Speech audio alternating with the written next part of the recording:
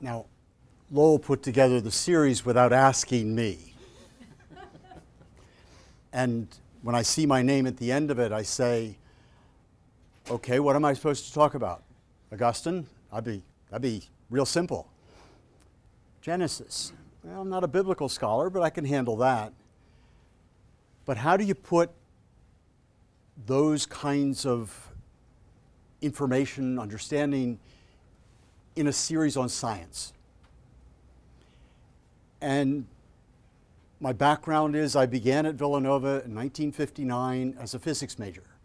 So I ought to know something about science, but of course I've left a lot of that stuff behind. But I at least come to it with a lively interest, even though I haven't kept up with the field.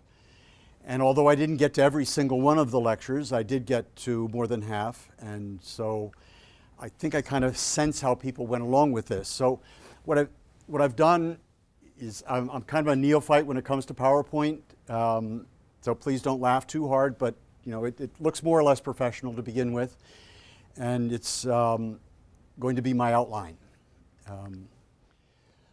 So we spent the semester, the year, strolling through time. Seemed to me that what Lowell did was really ask professors on campus and even a couple from off campus to put their research together, to put their heads together. And in other words, to live up to the best of what Villanova is really all about, making sure that we don't have a scientific way of knowing and a literary way of knowing, or that somehow it's the human person who counts, it's the human person who knows, and that really ought to be our focus. So I couldn't really begin without a word of thanks to you for putting this series together. It has in fact been stimulating, and aided perhaps in this new part of the year by the discovery of gravitational waves and being able to even begin to verify that there is such a thing. And when I first saw the news report, I said, wait a minute, how does this relate to the Big Bang? And going back and reading that this is really that which led up to the Big Bang. In other words, all the things that we thought we knew, that we had at least a reasonable theory about, that we lumped under the language of Big Bang theory, somebody said there's more. And we need to understand something more than just the accepted or unacceptable theory of our time. And so it seemed to me right to put on the first page this sense of mystery. Mystery which has always been important for Christian thinkers, but is no less important for scientific thinkers, because there's always going to be more to learn. So that's kind of like the beginning page. Then I have three questions. Why Genesis? Why Augustine? Why me? It seemed like a logical way to go. The language of Genesis. I think we can all agree it was not an eyewitness account. Doesn't pretend to be an eyewitness account. So in the beginning is what? A flight of imagination? A bit of faith? Or just a good way to begin a book? How much did the writer and the revisers and eventually the people who put it on paper and passed it on, how much did they really know was caught up in those words in the beginning? Because they certainly weren't all engaged, they weren't deeply engaged in philosophical thinking. And I think most scholars will agree that the theological motivation for the writing down of the book of Genesis, chapter 1, was not to describe, as it were, from the point of view of God, exactly how things came to be. But it was to provide a framework so that everyone would respect the Lord's Day, the Sabbath. Because on that day, God rested. And therefore, we ought to rest. And by associating the structure of the week, the structure of human life, with the action of God, the writer, in fact, is much less concerned about the origins of the universe than we are. At least that is my understanding. And he says, when God created the heavens and the earth was a formless wasteland. What is the to'u ba'u? Formless. Does that mean that God took matter already existing and gave it shape? Because if we stopped with the first verse of the first chapter of Genesis, that's a perfectly reasonable conclusion. And Greek writers later, even within the Christian tradition, would struggle with such thoughts.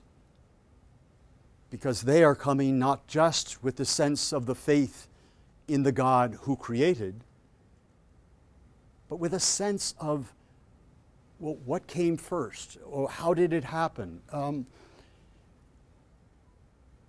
And the language of creation from nothing is not original language from the Bible. That ends up being something that develops as the Hebrew traditions find themselves caught up in Greek culture and having to answer the questions that are being asked by refined philosophers.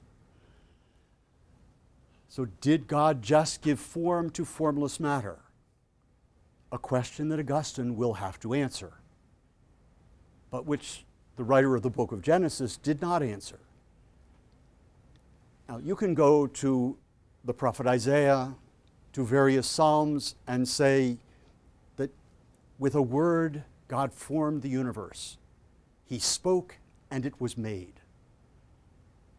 Much less question about whether or not there was something beforehand, because the word is the first thing that happens. So it's good not to leave the first chapter of Genesis isolated from the rest of the Old Testament. Because even the Jews, at least by the time we move into the Christian era, are struggling with and debating the question of how it all began.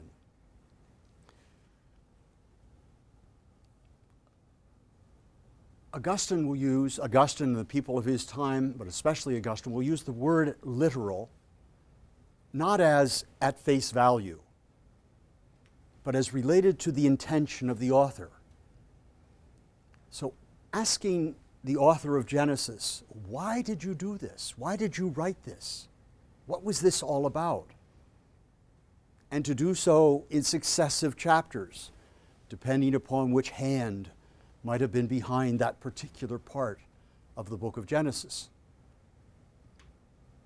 So when Augustine writes a literal commentary on the book of Genesis, it's not take everything superficially. It's get into what this was all about for those who produced the text, lived the text, believed in the text.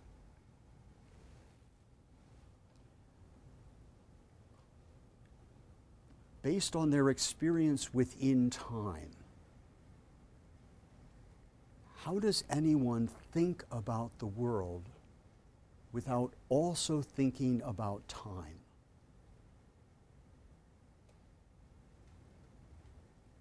So the putting together, the writing of the book of Genesis doesn't pretend to answer questions about the Big Bang or even cosmic inflation. It simply pretends to say something about how God is related to and might even be part of time. Why Augustine? Augustine was a Manichae for a while. And the Manichaees had all sorts of theories about how this all happened. And their theories depended upon the fact that there was a fight in the heavens between good and evil, between the good God and the bad God. And for a long time, Augustine was caught up in that until, and even after, he was challenged by his friend Nebridius, who said, well, what's this thing about a fight?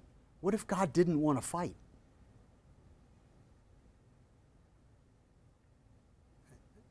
And troubled by the question, because all of a sudden the Manichaean need for a fight to explain how good separated from evil and how they're related or not related, it just goes away. But he was fascinated by the story of Genesis because when he finally came to accept that this was an understanding that replaced, undermined, outdid anything the Manichaees had ever said, he writes first a book on Genesis against the Manichaees. Then he tries his hand at writing a long commentary. Kind of gives that up before too long. Then at the end of the Confessions, he writes 3 chapters on the first two, seems like on the first 2 verses of Genesis. A little more than that, but 3 books of the Confessions are all about this. And then he writes the long literal commentary of Genesis. It takes him years to do that. And in the process, he has some words in his writing on the city of God, which also deal with the creation narrative. We always celebrate birthdays as human beings. We like to pay attention to origins because we're human beings. And there's nothing unusual at being fascinated, whether one is a theologian, a believer, a non-believer, a scientist, a whatever. There's not only nothing wrong with being fascinated by beginnings, but that seems to be a deep part of who we are, and it was a part of who Augustine was. So he affirms a Christian vision of the universe. But Augustine tries to make sure that there's no fight between faith and observation or science. I use the word observation because science in those days, scientia, would just be knowledge, and in our day the word science takes on all sorts of other meaning. So Augustine wanted to make sure that truth was one. Not a scientific truth and a faith truth that we can fight. So he will say to the scientist or to the natural science person of his time, well, if you come up with a theory that you can show is true, I will show you how the Bible agrees. Not, I'm going to use the Bible to pound you into submission. He's willing to give away the store, as it were, because he knows truth is one. And so the challenge, even in our own day, is not to kind of use the text of the Bible as a way to enter into a scientific discussion, so much as to get to the intention of one and the other so that they are mutually enriching. And the truth that comes out of it is bigger, closer to the whole truth, and much more interesting than getting caught in the laboratory or caught between the pages of a book. His voice today is sought out, in my estimation, Augustine is always read in a more intense way in times that change. So, Protestant Reformation, Calvin said, Augustine is ours. Luther said, no, Augustine is ours. Catholics said, no, he's ours. And nobody was right. He's all of ours. Because in some ways he cuts across some of the denominational and confessional differences. And again, rather than turn to the hardened categories of Thomistic ontology, people find, and Galileo found, that Augustine's understanding of Genesis was much more interesting than Thomas's. Because Augustine respected the text in ways that Thomas did not. And Augustine's approach to an understanding of the text was what others have called in the meantime hermeneutically more sophisticated. Now, that was not a slap at Thomas. I don't need to put Thomas down to build Augustine up. But in the area of Genesis, Augustine has more to say. In the area of systematic theology, Thomas has more to say. Let's give each their due and let them have their voice. So Augustine's searching of the heart, let me know myself, and searching of the Scripture, let me know you, always went together. And somehow or another, his desire for truth was such that he didn't care where the truth came from. Didn't matter whether you were his worst enemy. If you said something true, he was interested. And if you said something true, he was going to build on that to show you how the rest of what you're saying is wrong if you're his enemy. I would not have wanted to be a debater with him on that. Why me? Much quicker. I've got an office on campus called the Augustinian Institute. My job is in some ways to try to make sure that wherever possible, the name, the idea, the understandings of Augustine are part of, are somehow underneath or filtered into the things that people do. So every semester I offer something called the Vivian J. Lamb Lecture Series on Augustinian thought and the sciences. And so we try to bring in a scientist from outside campus, and I've found that the participation in those lectures has been going down and down and down. So I said, we got to change this. So in the fall, there's going to be a team-taught course on science and humanity, and those professors are going to choose the lecturer so that the lecturer will have at least one class present at the lecture. But it seems to me that that will give a little bit more life to the connection between the College of Arts and the College of Sciences, so that the and holds them together rather than distinguishes them one from the other. That's the long-term vision. As I say, I began at Villanova as a physicist. I didn't get very far. My old physics teacher actually was the one who said, when are you going to be an Augustinian? I hadn't thought of it. I said, I don't know. One of these days, maybe. And a few days later, I put in my name, which is really strange. My interest is in the 4th century.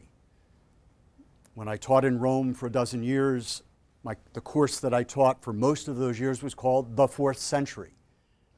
And so names like Ambrose and Augustine, people who were not scientists, but who had a huge respect for human knowledge, human knowing. So in some ways, to try to bring together this interest in the sciences, interest in history, reputation of some of the major figures of our Christian tradition, Ambrose and Augustine. So as Lowell said, who better? Well, I'm sure there's somebody better, but I just happen to be available. I was fascinated in reading a book on Einstein and Picasso, that much of what led up to Einstein's theory of general relativity if not all of it, happened outside of the laboratory.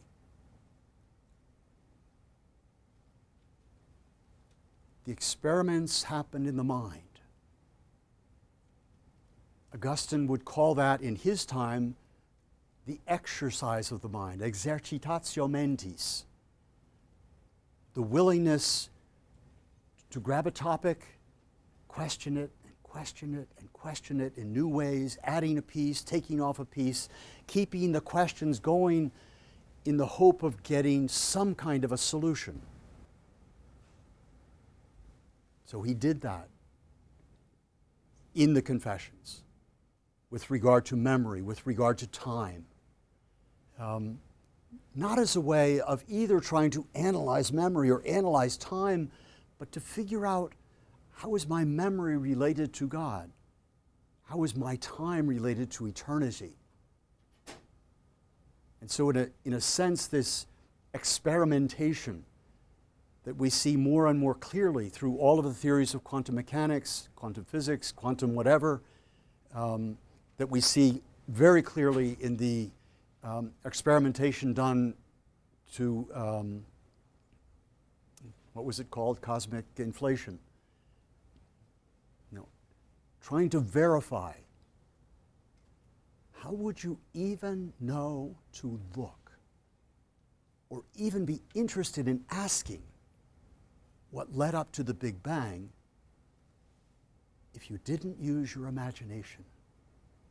If the mind wasn't working overtime to try to get in between the things that people are saying, the things that we see, so that we might go beyond that which is physically available and deal with something distant in time, distant in space,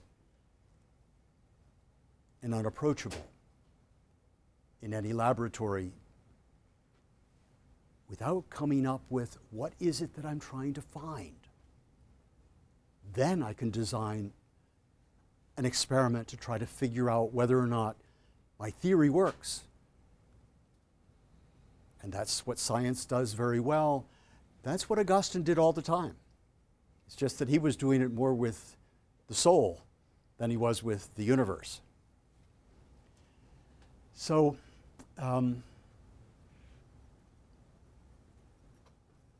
Genesis, I think it's important to say, is not a set of cliff notes about the universe. And that's one of the things that Augustine found important. Genesis did not tell him what he was seeing.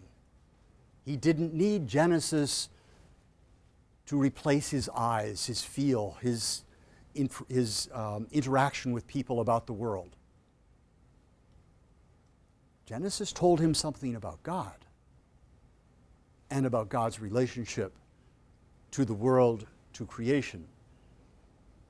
I think, and Jonathan will probably be able to confirm or expand, but one of the key texts for Augustine is Romans 1:20. Ever since the creation of the world, God's invisible attributes of eternal power and divinity have been able to be understood and perceived. I mean, it's not so much Genesis that was at the root of his thinking about the universe. It's that little phrase from Paul. Because it meant I have to look again and again at the things that are around me, at the people, at the experiences, at whatever it is. So the exercise of the mind on how to put together the things that I see, the things that philosophers say, the things that natural philosophers are eloquent in, those things are there not so that I can tell you how the universe began, because I believe that it was created. And as soon as the language of creation is used, now, you and I, but even in Augustine's time, not a lot before him, it was creation from nothing that was presumed. And so Augustine's understanding of creation was that it was instantaneous. It happened at the word of God. And with the beginning of the creation of things was also the beginning of time. So you'd think that when somebody said, what was God doing before he made heaven and earth? And when he quotes the passage, he says, I could answer this the way I've heard other people say. He was making hell for people to think like you do. He says, but no. I'm going to treat the question as a real question. Even though it was a silly question, we might say from now, the questioner deserves respect. And so even in those sets of circumstances, he says, don't ridicule the questioner by saying such and such. In the beginning refers also to the beginning of time. There was no before. Therefore, the question doesn't make sense because there was no time. And that's a more interesting answer. Because instead of simply winning the argument, he moves the discussion forward. So he says in that same place, I boldly assert, before God made heaven and earth, he wasn't doing anything. He just was.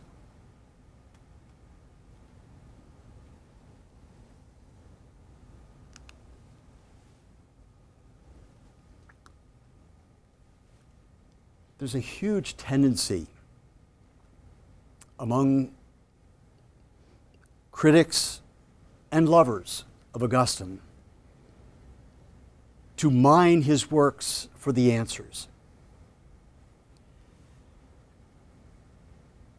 And one of the most important questions that's never asked, well, almost never, what is it that he said he did not know? How often did he trace the limits of his own knowledge? So, for example, pretty important to know about the origin of the soul, right? And there were 4 theories in his time.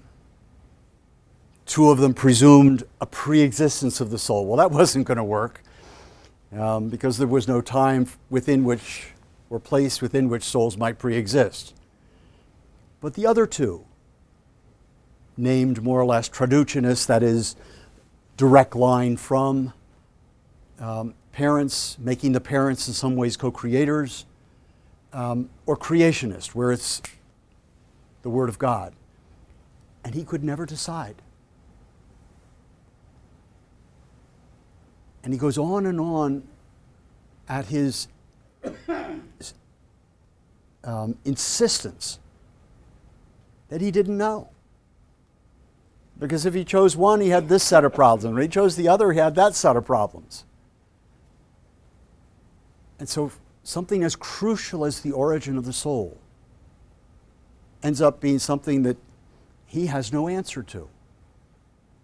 Something as crucial as the fate of the unbaptized infant. He doesn't know. And he says, the logic says that everybody to be saved has to be baptized by water and the Spirit. John's Gospel says it explicitly. How could they possibly be saved?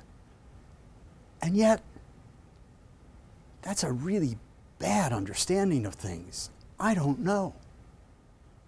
So here's the logic, but here's the problem. And what's important there is that if we characterize Augustine as the thinker who knows everything, and we go reading, and it's so easy to pull some of his theories apart. Well, maybe not all that easy, but people do it all the time, from original sin to origin of soul to the fate of infants, and on and on and on. He's a pessimist, doesn't work. But if we take him at his word, there's stuff I don't know. So join with me in the discovery process. That's a much more interesting Augustine. And there's much more to come out of taking Augustine in that way than simply classifying him here or there on a given issue, as too often scholars have done. So Augustine wants to name the mystery in the same way that a scientist, if he wishes to solve a problem, has to name what the problem is. I want to know what happened before. Where did the energy come from for a Big Bang to happen to begin with? Because if you name the mystery, then it tends to be something that will embrace others in the process of discovering and respecting more about the mystery that will nonetheless remain.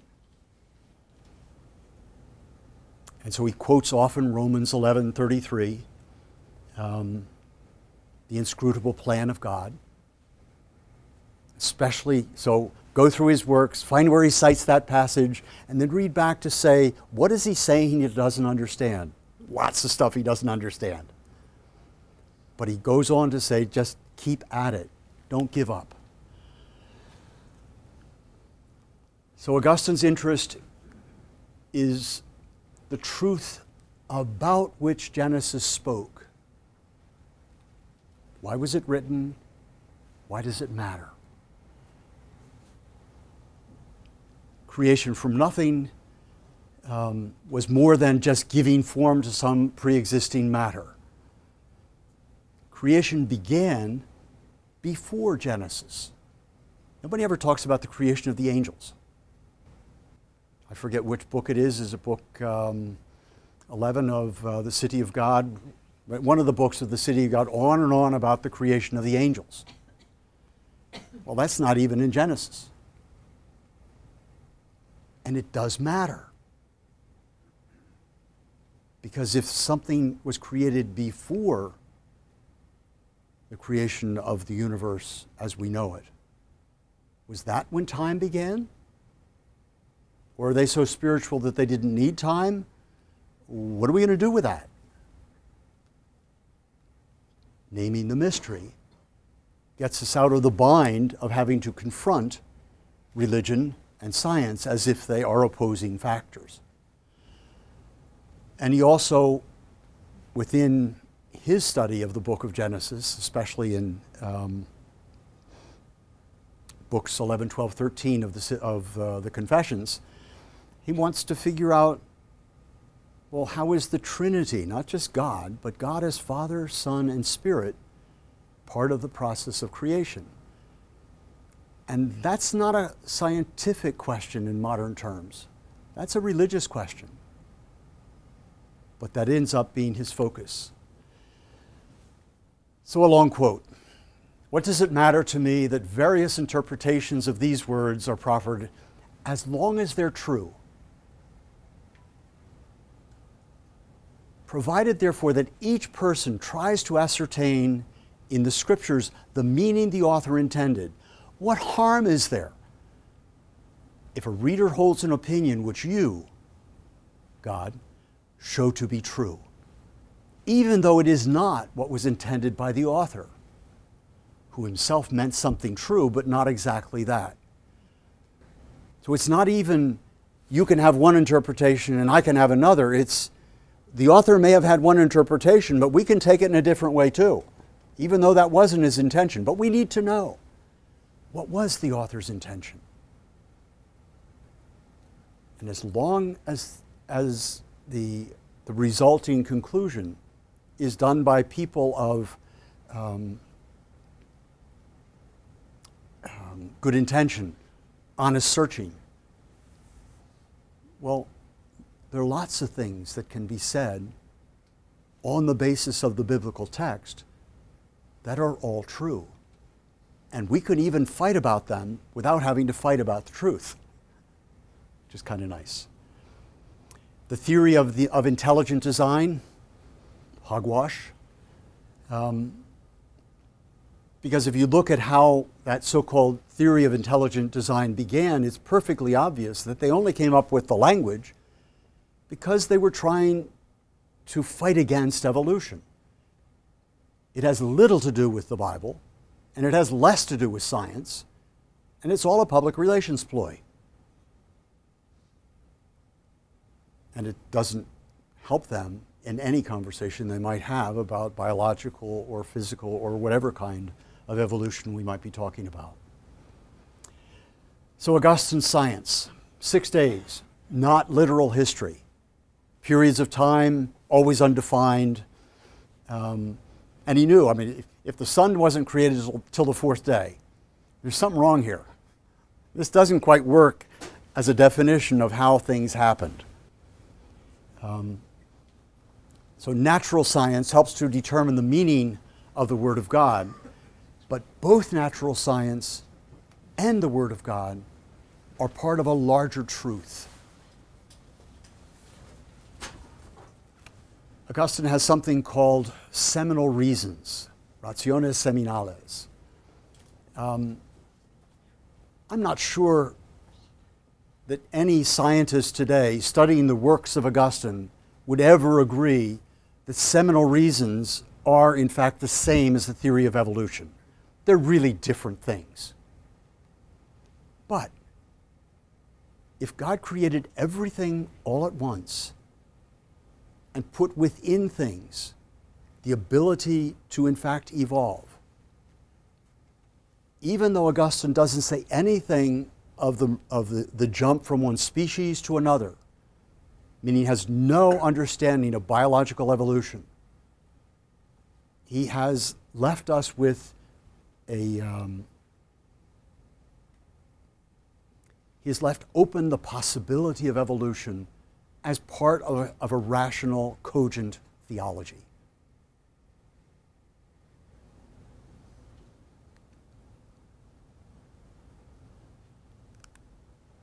Conclusion. How long did I go? Human beings have the power to question, so that by understanding the things He have made, they may glimpse the unseen things of God. Beauty speaks to all, but only they understand who test the voice heard outwardly against the truth within.